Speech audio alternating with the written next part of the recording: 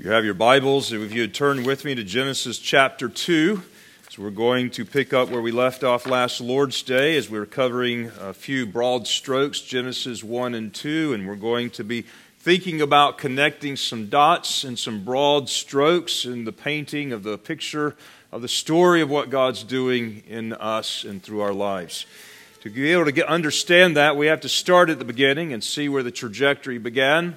And as we began to leave Matthew 28, and we see that we're going to go and be discipling the nations, we have to understand what that means in the context of what God intends, and He begins it right back here. So we're going to now begin in Genesis chapter 2 this morning. I'll read the entire chapter. Now hear the word of the Lord. Thus the heavens and the earth and all the host of them were finished. And on the seventh day God ended His work which He had done, and He rested on the seventh day from all His work which He had done. Then God blessed the seventh day and sanctified it, because in it He rested from all His work which God had created and made. This is the history of the heavens and the earth when they were created, in the day that the Lord God made the earth and the heavens, before any plant of the field was in the earth, and before any herb of the field had grown. For the Lord God had not caused it to rain on the earth, and there was no man to till the ground. But a mist went up from the earth and watered the whole face of the ground.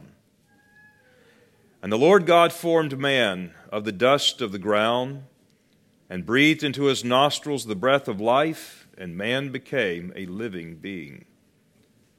The Lord God planted a garden eastward in Eden, and there He put the man whom He had formed. And out of the ground the Lord God made every tree grow that is pleasant to the sight and good for food. The tree of life was also in the midst of the garden, and the tree of the knowledge of good and evil. Now a river went out from Eden to water the garden, and from there it parted and became 4 riverheads. The name of the first was Pishon, and it is the one that skirts the whole land of Havilah, where there is gold. And the gold of that land is good. Bdellium and the onyx stone are there. The name of the second river is Gihon. It is the one which goes around the whole land of Cush. The name of the third river is Hiddekel. It is the one which passes or goes toward the east of Assyria. The fourth river is the Euphrates. Then the Lord God took the man and put him in the garden of Eden to tend it and keep it. And the Lord God commanded the man, saying, Of every tree of the garden you may freely eat, but of the tree of the knowledge of good and evil you shall not eat it. For in the day that you eat of it, you shall surely die. And the Lord God said, It is not good that man should be alone. I will make him a helper comparable to him. And out of the ground the Lord God formed every beast of the field and every bird of the air, and brought them to Adam to see what he would call them. And whatever Adam called each living creature, that was its name. So Adam gave names to all the cattle, and to the birds of the air, and to every beast of the field. But for Adam there was not found a helper comparable to him. And the Lord God caused a deep sleep to fall on Adam, and he slept. And He took one of his ribs, and He closed up the flesh in its place. Then the rib which the Lord God had taken from the man He made into a woman, and He brought her to the man. And Adam said, This is now bone of my bones and flesh of my flesh. She shall be called woman, because she was taken out of man. Therefore a man shall leave his father and mother and be joined to his wife, and they shall become one flesh. And they were both naked, the man and his wife, and were not ashamed. Herein ends the reading of the Word of God. Our gracious Father, as we now meditate upon Your Word from this important chapter of Your Bible, we pray that the Spirit of God would fall fresh upon us and give us the discernment of the truth that is before us. With such beauty and glory there is here, we pray that we would have the Spirit pointing to us how we are to be involved in Your kingdom work. We pray, Lord, that You would guide us and apply these things to us corporately as the people of God and individually as members of Your church. We pray You would be glorified to bring forth much fruit from this message. In Jesus' name, amen. You may be seated. Last Lord's Day, we looked from Genesis 1 as we considered Adam a king. This week, we're going to see Adam the priest. And we have these two collected together that identify our role in this world as kings and priests. It was that way from the beginning, and Revelation reminds us that it has not been changed. So from the beginning, God's intent for Adam, and as I might remind you, the word Adam is also the word mankind. And so when we talk about Adam, he also is mankind. All of mankind was in Adam, and he is the representative head of the human race. But from the very beginning, Adam was designed to be a priest king. And both our identity as humans and our purpose and our role comes from this role of being a priest and a king. How we are to live these things out is important for us to know, and that's why we're going back to the very beginning of its source. But this is the very reason that God made man and created man in his own image. And so the image of God in which we are made has everything to do with how we are to go about as kings and priests. And so here we are understanding a little bit more of the intent and divine design from the beginning. And even after it went all wrong, how we still retain this image of God, albeit marred and scarred from the fall, and we are restored in Christ Jesus, our Lord and our Savior. So as we're making our way through these couple of chapters in Genesis, let's remind us what we're doing here. Here we are in creation, and this creation is God's temple project. He is establishing and creating a temple, and these 6 days of creation and the seventh day of Sabbath were stages of a temple building process, which we will later come to see in the tabernacle and the temple and in Christ's resurrection united with his church. The temple is a place where heaven and earth meet. It's the intersection where God, who is eternal, immortal, invisible, then meets with and dwells with his earthly creation in this intersection that we know of as the temple. And that's what he's doing in the garden. And as we will later see in the tabernacle, this three-tiered universe, cosmos. It is a microcosmos of what God is doing in the earth. So we have the Holy of Holies, which identifies with Eden. We have the holy place where man interacted with God, and that was the garden east of Eden. We have the court of the temple, which then corresponds to the rest of the world. While it is this unilateral kind of cosmos, we also see it has a dimensionality to it as well. And so we see Eden in Ezekiel referenced as a mountain. And so we have a three-tiered kind of universe. Genesis 2 will give us more details now of creation of man and his role here and this relationship that he has in God's garden temple and God's sanctuary that he created for his glory and where he decides to come down and dwell. In fact, it was the very reason he created this is so that he can take pleasure among his creation. Now, last week we considered Adam as mankind as king, where he is to take dominion over all of the earth and subdue it for the glory of God, so that as the knowledge of the glory of God will go throughout all of the world, as the waters do cover the sea, it is through the image of God that would take place. This week, I want us to consider Adam as a priest and what that means and part of the narrative of God's great story. So as we consider this morning, I want us to consider, first of all, from verse 7, how God forms man. Because he forms him in a very unique way, unlike he did with the other creation. As we saw last Lord's Day, he created man in his own image. And then in Genesis 2, verse 7 says, He formed man of the dust of the ground, and he breathed into his nostrils the breath of life, and man became a living being. We see the making of man consisted of two parts, the earth and heaven itself, or the breath of God. The word breath is the same word as spirit. These two basic elements in which man was made, the breath of God and the dirt of the ground, is what makes him what he is. He is both an earthly creature, made of this earth and made for the realm of this earth. And we find here in that we have a sense of belonging here upon this earth. We are identified with the soil here in the earth. We find our home in this way. And that is the greatest hope that we have as Christians. It's not to leave here and go to heaven.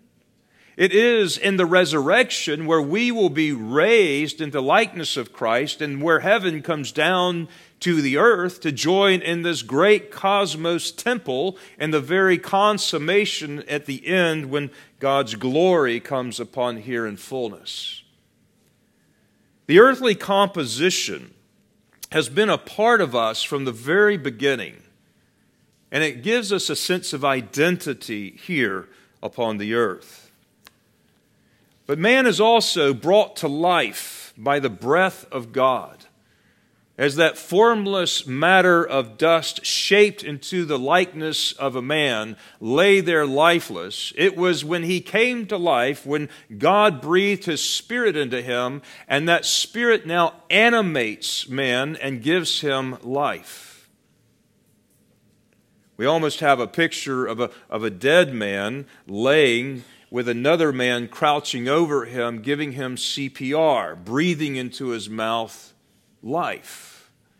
I remember one time when I was on a scuba diving trip that we were coming up out of a spring, and there lay a man on the bottom of this spring of clear water in about 15 feet of water, and he's laying lifeless on the bottom. About that time, a cry was heard, and people jumped in after him, and they drug him over to the side of the dock, and they pumped out the water in his chest, and they were breathing into him until finally he spit water out and he came back to life, much to our relief and great joy.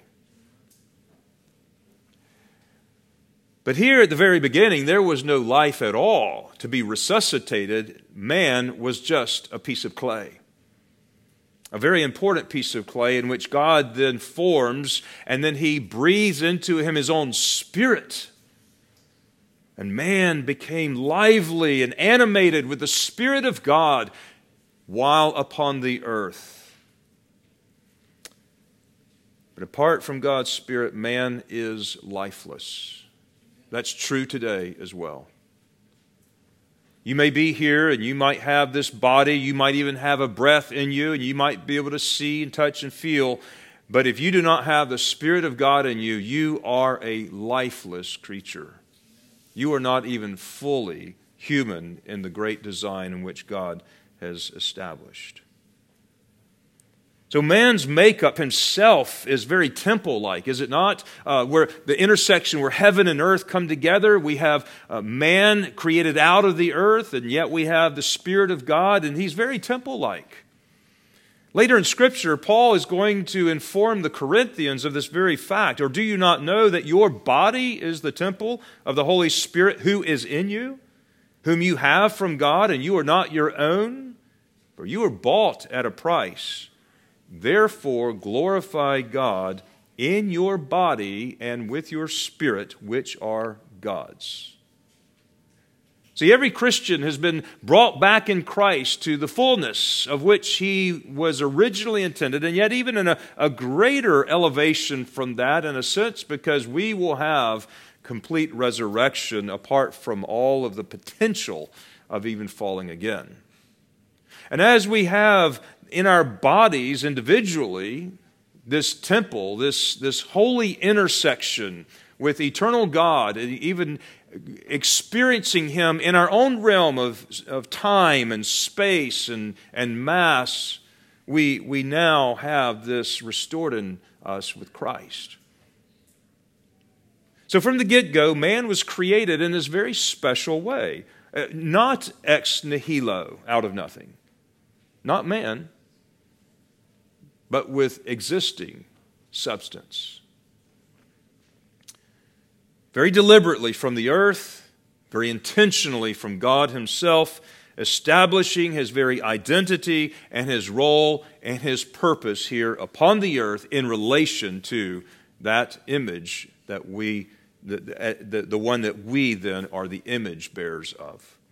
So man was designed to continue God's work here. As God worked here in creation and he rested on the seventh day, then man was enjoined into the creative work of God and the pleasure of God by extending that garden and to show forth God's glory throughout all of his earth through his image. See?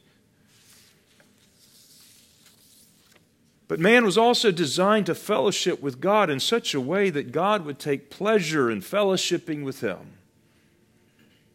If there's any point that I could just get across this morning that would encourage you, is that God created you in such a way, such a deliberate design, that he desires and he takes pleasure in fellowshipping with you.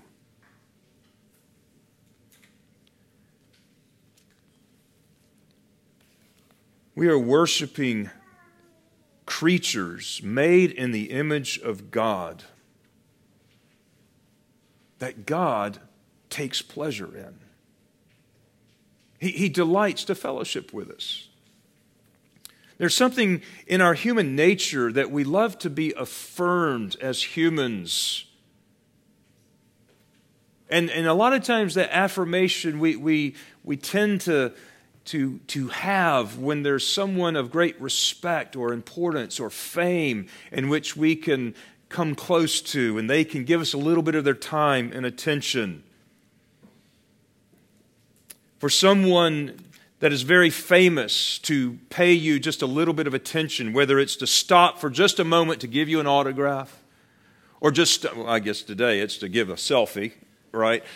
Just a little bit of attention from that famous, world-renowned person, we then will publicize it. We find a little bit of affirmation in our humanity from things like that. It gives us a great sense of immediate delight and joy that someone that important would pay just a little bit of attention to us. And yet how much more profound and delightful and joy-filling to know that the God of creation, who created everything around us, and the earth is the Lord's and the fullness, not only desires to pay you a little bit of attention, not only to give you a little bit of a time for a selfie and autograph, but to actually invite you into his home and prepare a lavish feast for us and to give us of life with himself and share life of himself with us as creatures. How much worth and self-affirmation and all of the encouragement and the honor does your Creator give to us every Lord's Day as he delights. He delights, he takes pleasure in his people. It's an astounding thing that we really do not absorb fully. Man was created of the earth, brought to life by the breath of God himself. And at this point in the creation narrative, there is only Adam. Woman is not yet created. The rest of us are not here. As I remind you, Adam's name means mankind. So in him, he signified all the representation of all of humanity. Now, woman was made differently than man in some sense, but she contained all of the substance of man because she was created out of man. Taken a rib from Adam, this living organism, living cells and flesh. And then God creates with man in much of the same way. He takes this substance and then he breathes into her the breath of life and then brings the woman to the man. And man says, "Eureka! This is great." And he really did say something like that, just in maybe the Hebrew language. it was the greatest thing because he couldn't find anything comparable to him. And he lamented, and God was putting this intentional longing in his heart. And it's the first time God says in his creation, this is not good. Now, he knew what he was going to do. He knew he was going to finish the course. But when God puts a longing in man for something, God also provides the answer for that which man longs for.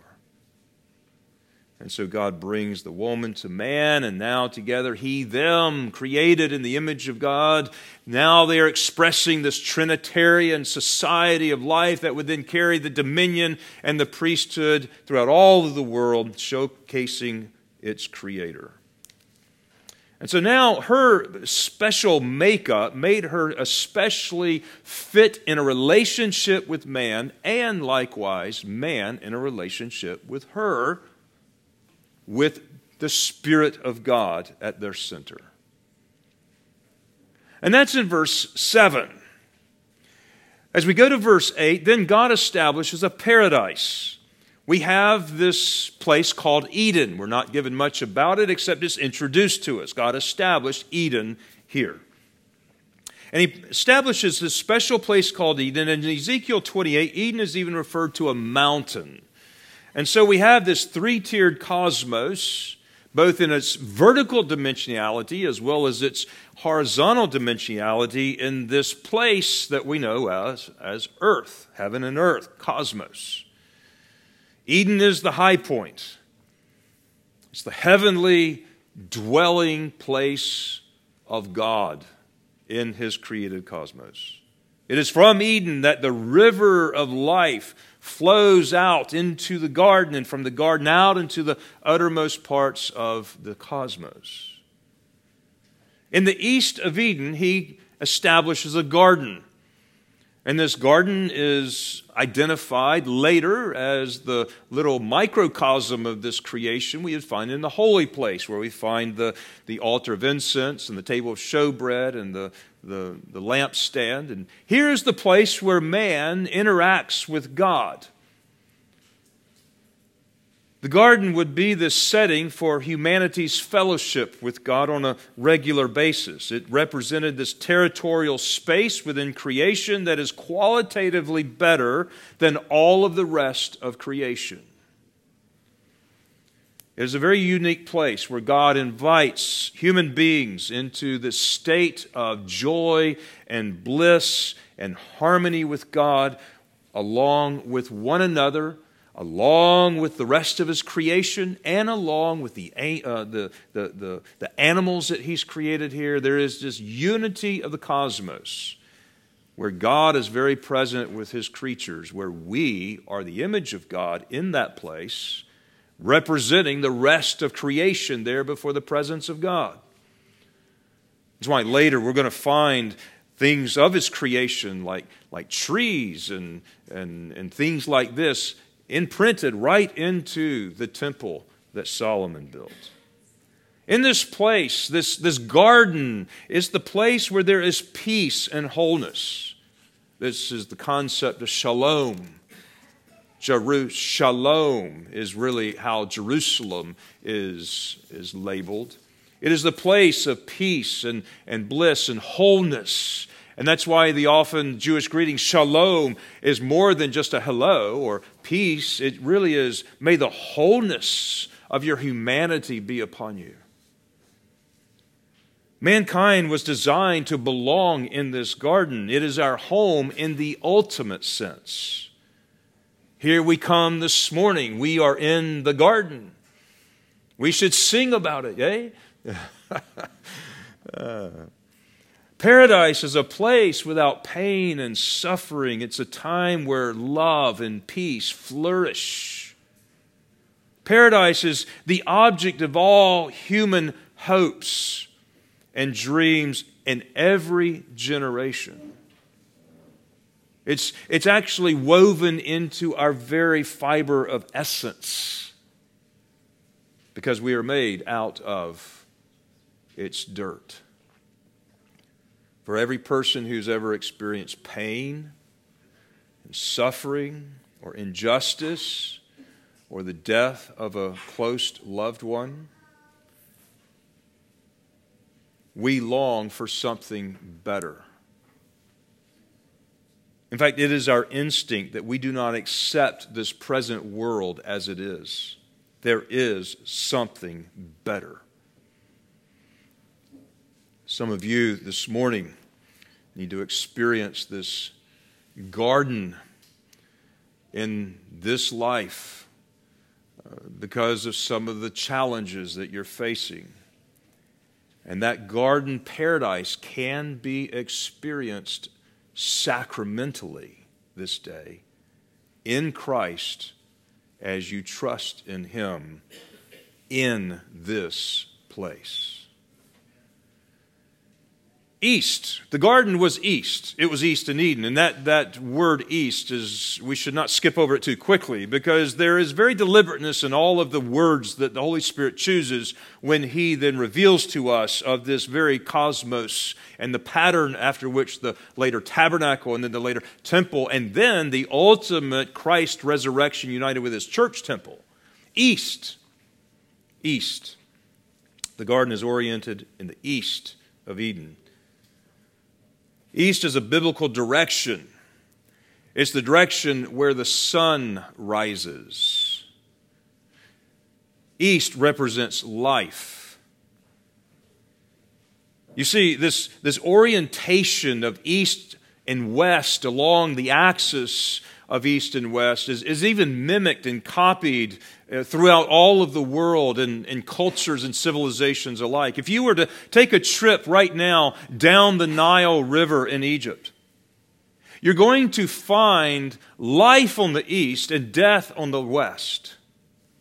You will see temples of life on the east bank, while monuments of death, the pyramids, the tombs, the mortuary temple are on the west side. You're going to see in Europe that all of their cathedrals are oriented along this east and west axis, where the altar is at the east. It's the place that represents life. And this description of the garden is the sphere in which we have fellowship with God, and it is in the east, the place where the sun rises, the place where life is found. We have there in verse 9, trees. Trees are in the garden. And there are three categories of trees. And I want you to notice probably the first category that we skip over with way too quickly. It says in verse 9,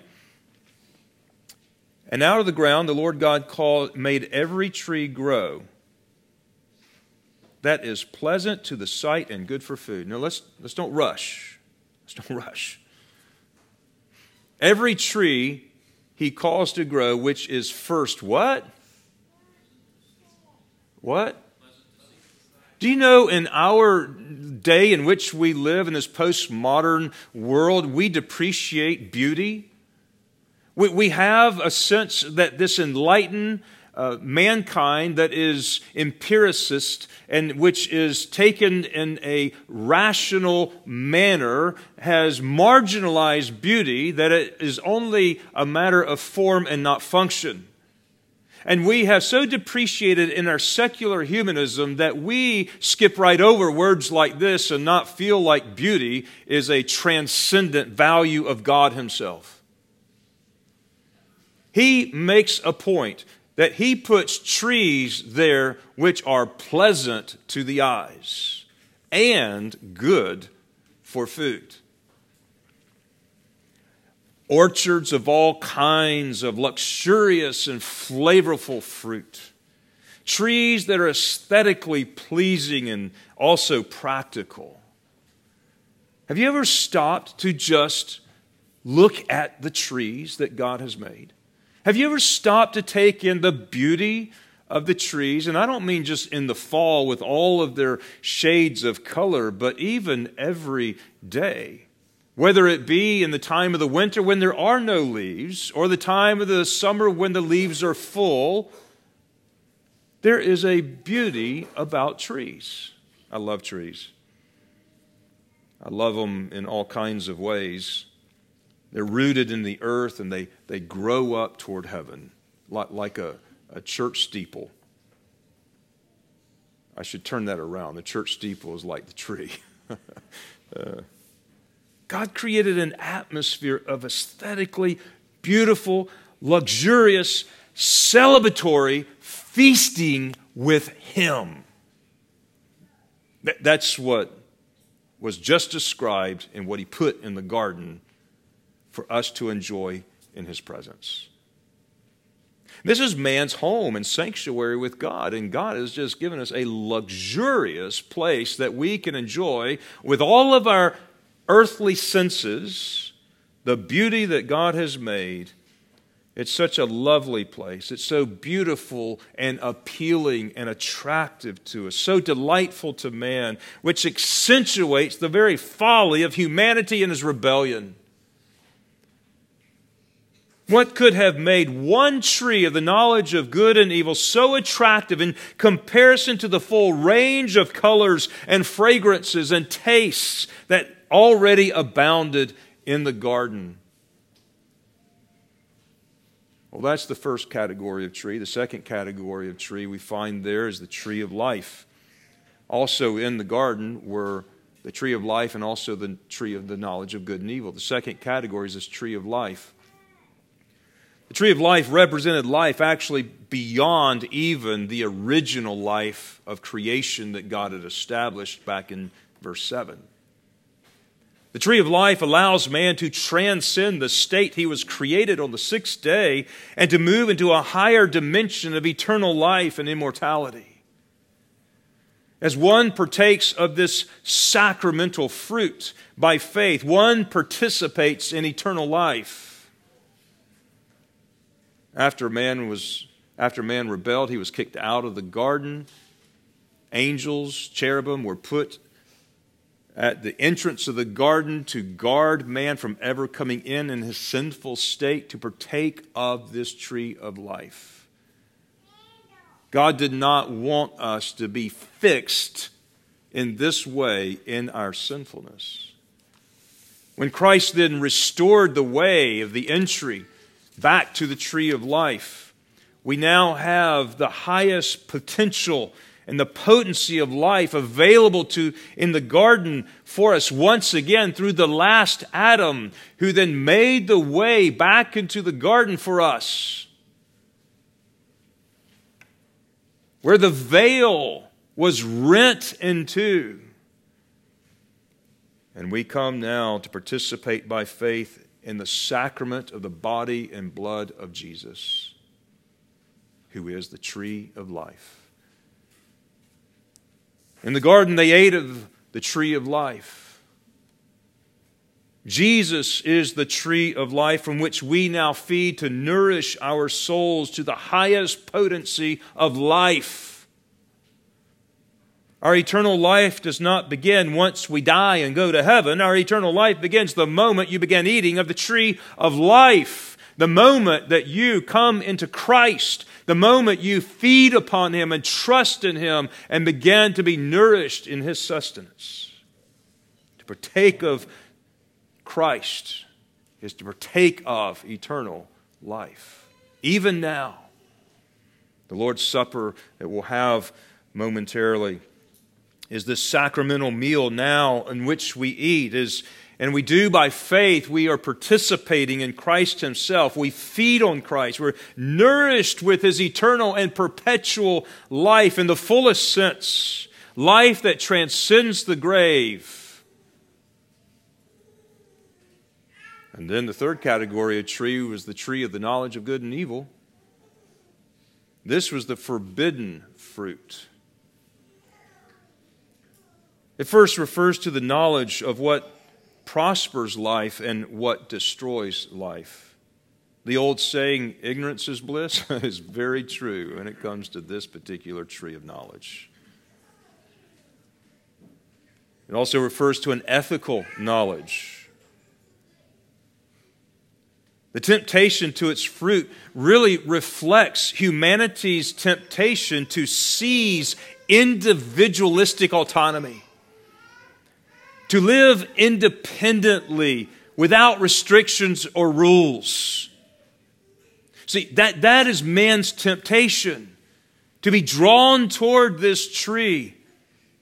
But that is not the way God made us. We are not designed to live independently. We are not designed to live alone. We are not designed to be autonomous.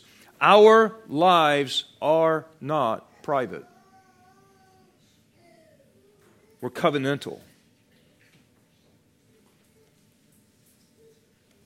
My sin and your sin that we do in the privacy of our closets and rooms that no one else knows about has a detrimental effect upon the entirety of the body of Christ, even if they don't know about it. We're covenantal. We're in this together. We need to lean into each other and embrace not the tree of knowledge of good and evil, but the tree of life. We are not to live individualistic, autonomous lives. That is not how God has created us. He has created us in a Trinitarian unity. He has not created us to be private. For we can never flee the face of our Creator Himself. And so to take of this forbidden fruit is to forsake God's sovereignty, to seek to become gods themselves. These trees, the tree of life and the tree of knowledge of good and evil, are sacramental. They are symbols of a greater truth that lies behind them, and to eat of them is to partake of the realities to which these trees point. And then out from there, we have rivers. We have trees, now we have rivers.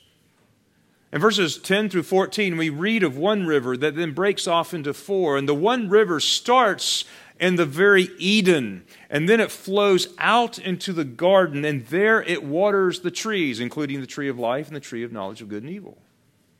And from there it breaks into four river heads, and there it goes throughout all the rest of the world to water the rest of God's creation.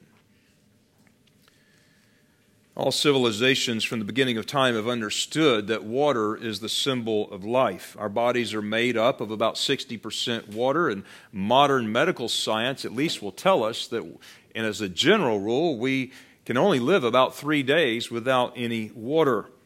We need water to survive. Water is important. It's necessary. And that's why civilizations will grow and be established along the banks of water sources or rivers. And here we see a river of water. It's the source of all earthly life, and it is flowing out of Eden, from the very presence of God, out into the garden and to the rest of the world. And we see in Ezekiel's depiction of the later temple, this river is flowing from the threshold of the temple, and it's the trees on both sides of the bank of this river. The waters of this river then make even the seawater fresh. It gives life to the creatures, and it causes the leaves for the healing to blossom among the banks of the river. In Revelation, we read something very similar in Revelation 22, where this is all going and why we see this connection with the new heavens and the new earth, and in Revelation 21 and 22, through the temple, back to Genesis 1 and 2, where we are. In Revelation, we see this river that springs out from under the throne of God, and from there it flows out into the new Jerusalem to water the tree of life with its 12 seasonal fruits, whose leaves were for the healing of the nations. And then from there it flows out to the rest of the cosmos, bringing life and abundance. And so was the river in Eden that flowed into the garden to give life, including these two sacramental trees. Life begins with God and the outward flow from His presence. When we think about our mission in the world, and when we think about our commission in Matthew 28 to go make disciples, it is that which must come from the very presence of God Himself. Missions out into the world begins at the throne of God in worship. This is the living waters that Jesus was talking to the woman at the well when they were discussing the place of worship. We too often seek life and fulfillment from other sources, like entertainment or empty relationships or ceaseless activity. And yet we're seeking life in these empty ways. But hear the words of Jeremiah the prophet, who rebuked our fathers when he says, "For my people have committed two evils. They have forsaken me, the fountain of living waters, and hewn for themselves cisterns, broken cisterns that can hold no water." And that is very true. So much of the church and people today that are looking for sustenance in life, looking for purpose in life, looking for joy and satisfaction from things that will not bring it. Life is found in the presence of God in worship. You've heard me say it many times before that all of the ministry here springs from the fountainhead of worship. Because this, and before the presence of God, is where those living waters then go from here out into the garden, out into the rest of the world, and we go as life bearers and light of Christ to bring His life-giving sustenance and abundance to the rest of the world. It's the only way that can work. That's why it's so important for us to gather here and delight to be here in the garden this day in the abundance, drinking deeply of Christ here. But too often we, like our fathers, do not give ourselves to private worship or corporate worship. We often come up empty. And then notice with me that Adam is the priest.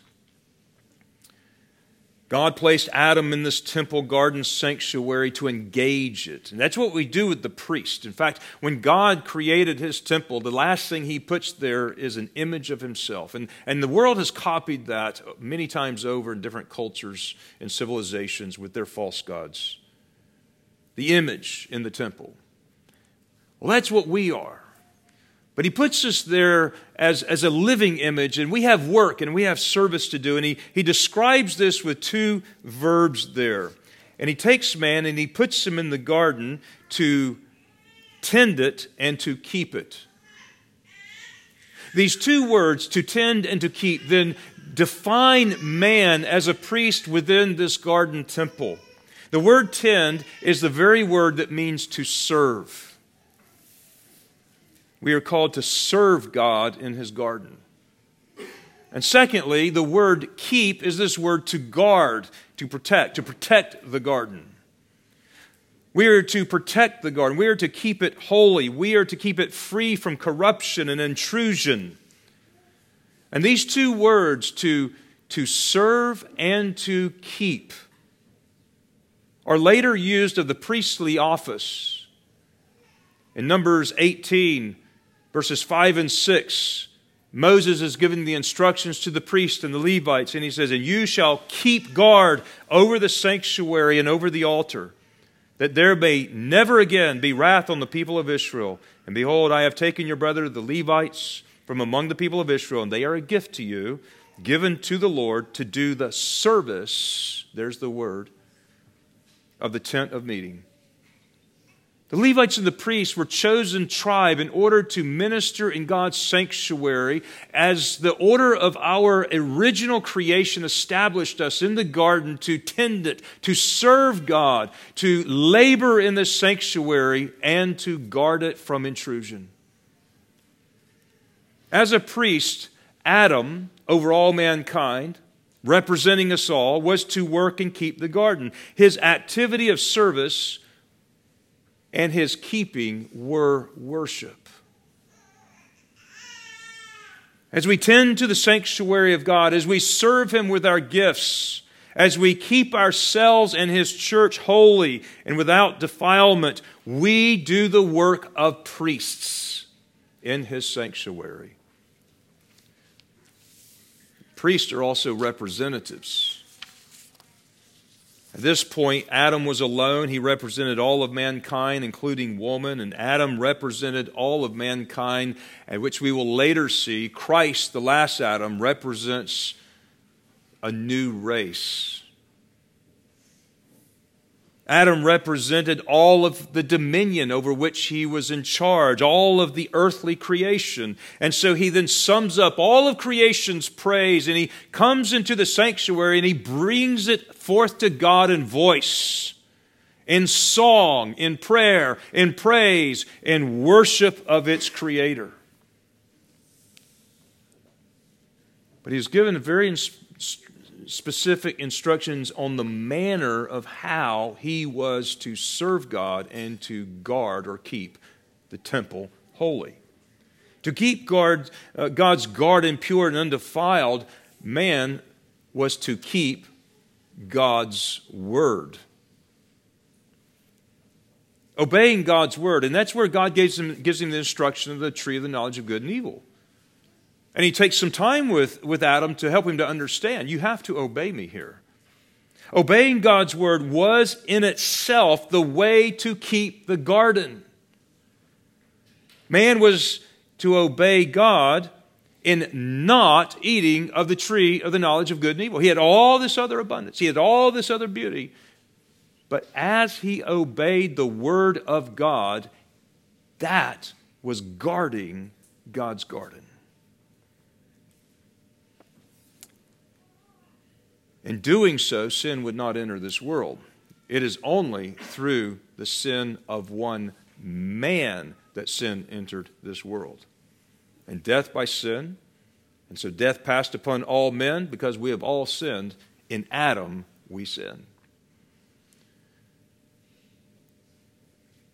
Now, the temple and Torah. The Torah is the law of God, often referred to as the first 5 books of the Old Testament, and this was what the Jews really clung to. The temple and the Torah go hand in hand.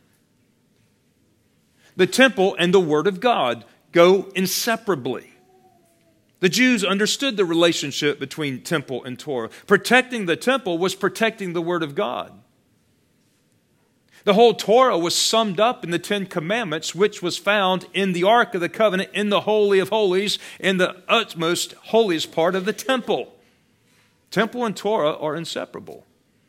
And to keep the temple undefiled meant that the law of God was to be kept, to be obeyed, because it was the very expression of the nature of God.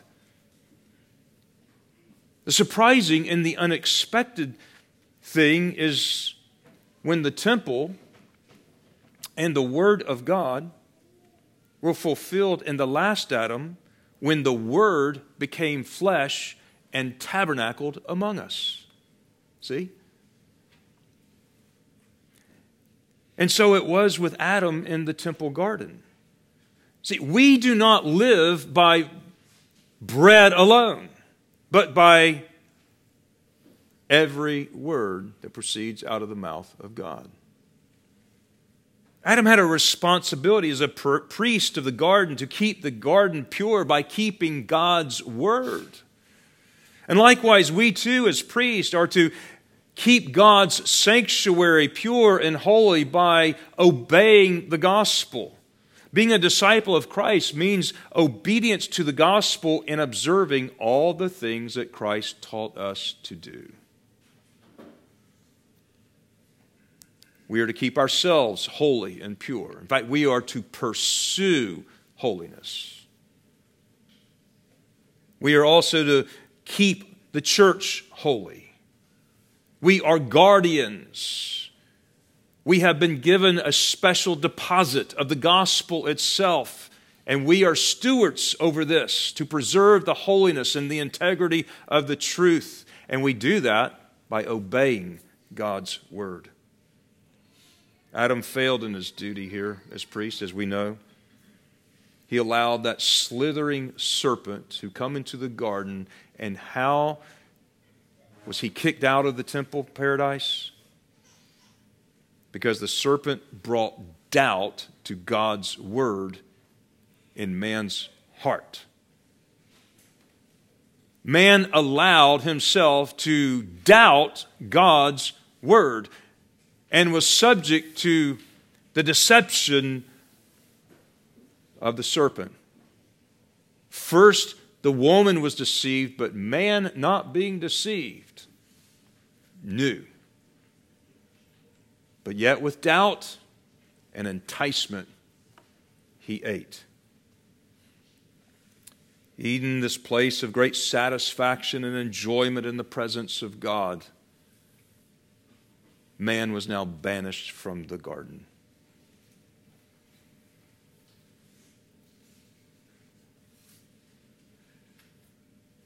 Satan took over dominion of the earth. He did in a very literal way. All the way up until the time that Christ took it back for mankind. God put cherubim at the entrance to protect the garden from the re-entry of man to take of the tree of life. The cherubim now. So now what was given to man has been turned over to the angelic realm. Cherubim now guard the paradise and the tree of life all the way up until Christ, the last Adam, remade the entry into the garden sanctuary. In Christ, both our kingship and our priesthood have been now reestablished, and our entry back into the garden sanctuary is available for us to eat of the tree of life. And our mission to the world as a kingdom of priests and to all the nations is to take the glory of God of this sanctuary and expand it to all of the world. And we do that with the gospel of Jesus Christ. Israel's relationship to the world in Exodus 19 was, that we read earlier, was as a priest. Israel as a nation was like a corporate priest who serves society and all of the world and mediates God's blessing by being set apart unto God. And all of Israel is a priesthood by virtue of its obedience to God's covenant. And by their obedience, they represent God to the nations and become that which will draw the nations to turn and to trust Yahweh, who then teaches Israel and who protects Israel. And in that way, Israel was a priest to the rest of creation. They mediate the very blessings of God to others in accordance to divine intention for Abraham and his seed, according to the promise that he would be a blessing to all of the nations. Now, Israel was an object lesson of which the church is the fulfillment in Christ. See, the sanctuary of God today is the church united to Christ. The temple is the resurrected body of Jesus Christ.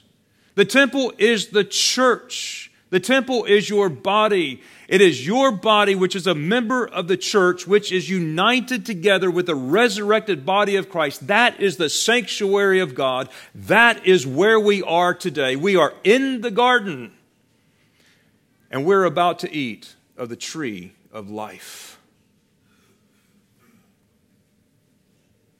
That is our identity. That is who we are. We are priests and kings, and we are now seated in the heavenlies in Christ Jesus, co-reigning with Him, enjoying His great high priesthood, who enters behind the veil, and now He bids us to come to receive the mercy and the grace in our time of need, and to boldly come because we've been made fit to come by His grace. And when we leave here, we need to share this good news of the gospel of Jesus Christ with the nations so that it will be attractive to them. This is a beautiful place. And we need to maintain the beauty of God's holy church by obeying His word. Let's pray. Our gracious Father in heaven, teach us of these profound truths, that you delight and you take pleasure in your people, in this holy sanctuary that you have created. That may we drink of the rivers of the living waters deeply this day, and may we feed upon the tree of life with great pleasure and delight. We thank you, Father, for the Lord Jesus Christ, who is the temple, who is the Lamb of God, who is the life, who is the resurrection, who is the bread of life, who is our meaning and our purpose in our life. We pray as we come to the table that it would have deep and profound meaning as we now partake sacramentally of Him who in reality is behind this bread and wine, and by the power of the Holy Spirit is communicated to us, not merely to take notice of us, not merely to give us your autograph, but Lord, you have put names upon each one of us and take notice of us, invited us, and now you take time with us, and you delight in sharing your heart with us, and showing us the beauty of the garden through the eyes of faith. Strengthen us, O Lord, we pray, that we can be changed more into your likeness each day. In Jesus' name, amen.